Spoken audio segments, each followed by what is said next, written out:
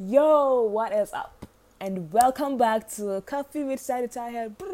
I mean, somebody should create a jingle or something that would go with this. Anyway, that aside, grab.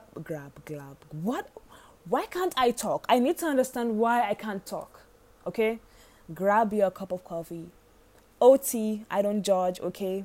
I'll try and forgive you if you grab a cup of tea. I mean, I understand maybe you're old or just many things are happening to you. Anyway, basically, grab something. And if you're driving or doing something, you don't have to do that. You can get your coffee or beverage later, any beverage later. Let's get into it. I am not going to promise consistency because I hate not coming through. And then basically, I'm going to do my best, right? So today's topic is anger. There's this pent-up anger that we all feel from time to time, others more consistently than some, and some more than others even. This anger is from a lot of things, from majorly from all the things we cannot fix, we cannot change, things that just go wrong. Like, there are things that naturally would just go wrong. It's a lot. It's really a lot.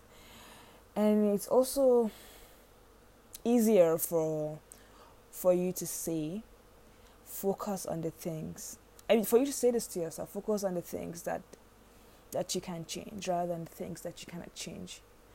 Be grateful for it. All of these things are easier said than actually done. See, there are a lot of things in life that just come at you unexpectedly, things you have no clue how to deal with. But you've worked on yourself. You've been working hard on yourself to just do better. So you are supposed to be calm. You are supposed to be just okay. You have loved ones, and you'd hate for them to be caught in the crossfire between your pent-up anger and their being there. So you're supposed to be calm. You're supposed to be just okay. You have responsibilities, be it work, school, clients, any other thing that you do. And you'd hate for this fire that's built up inside you to spill over on those things. So you're supposed to be calm. You're supposed to be just okay. You serve a deity, and you know He is in control of it all. So you're supposed to be calm. You're supposed to be okay. But see, while you're trying your best to hold it together, even breathing, even just breathing feels so tasking.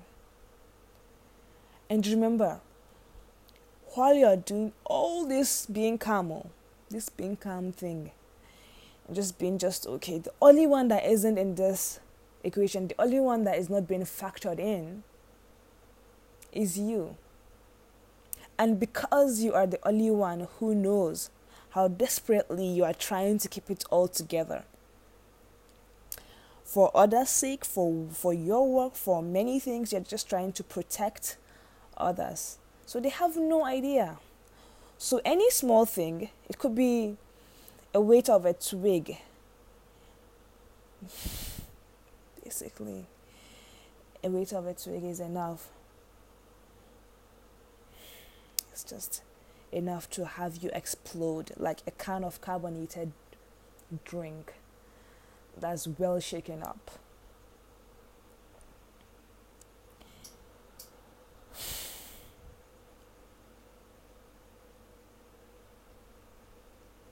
Without much awareness, because keep in mind, you're keeping all of this anger inside, and all of these people that you're trying to protect have no idea because they're trying your best to not, you're just trying your best to be calm in all of this equation. The only one that knows all of this happening is you. So without much awareness, you realize you've been setting off fires because you are not well enough to keep it all together, right? So you've been setting off fires.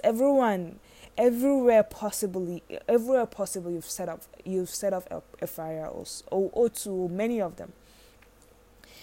It begins to dawn on you, wow, maybe I should just shut up. You begin to question your rationality even. You try to work on being better, but how? That's the question. To what end? When all you feel is just sheer anger and enragement from the littlest of things. You feel no one can help you because, how are they even supposed to help you when you have failed at helping yourself? So you make the decision to live in your head. Now the problem with living in your head is you get so carried away and so comfortable, you begin to exist.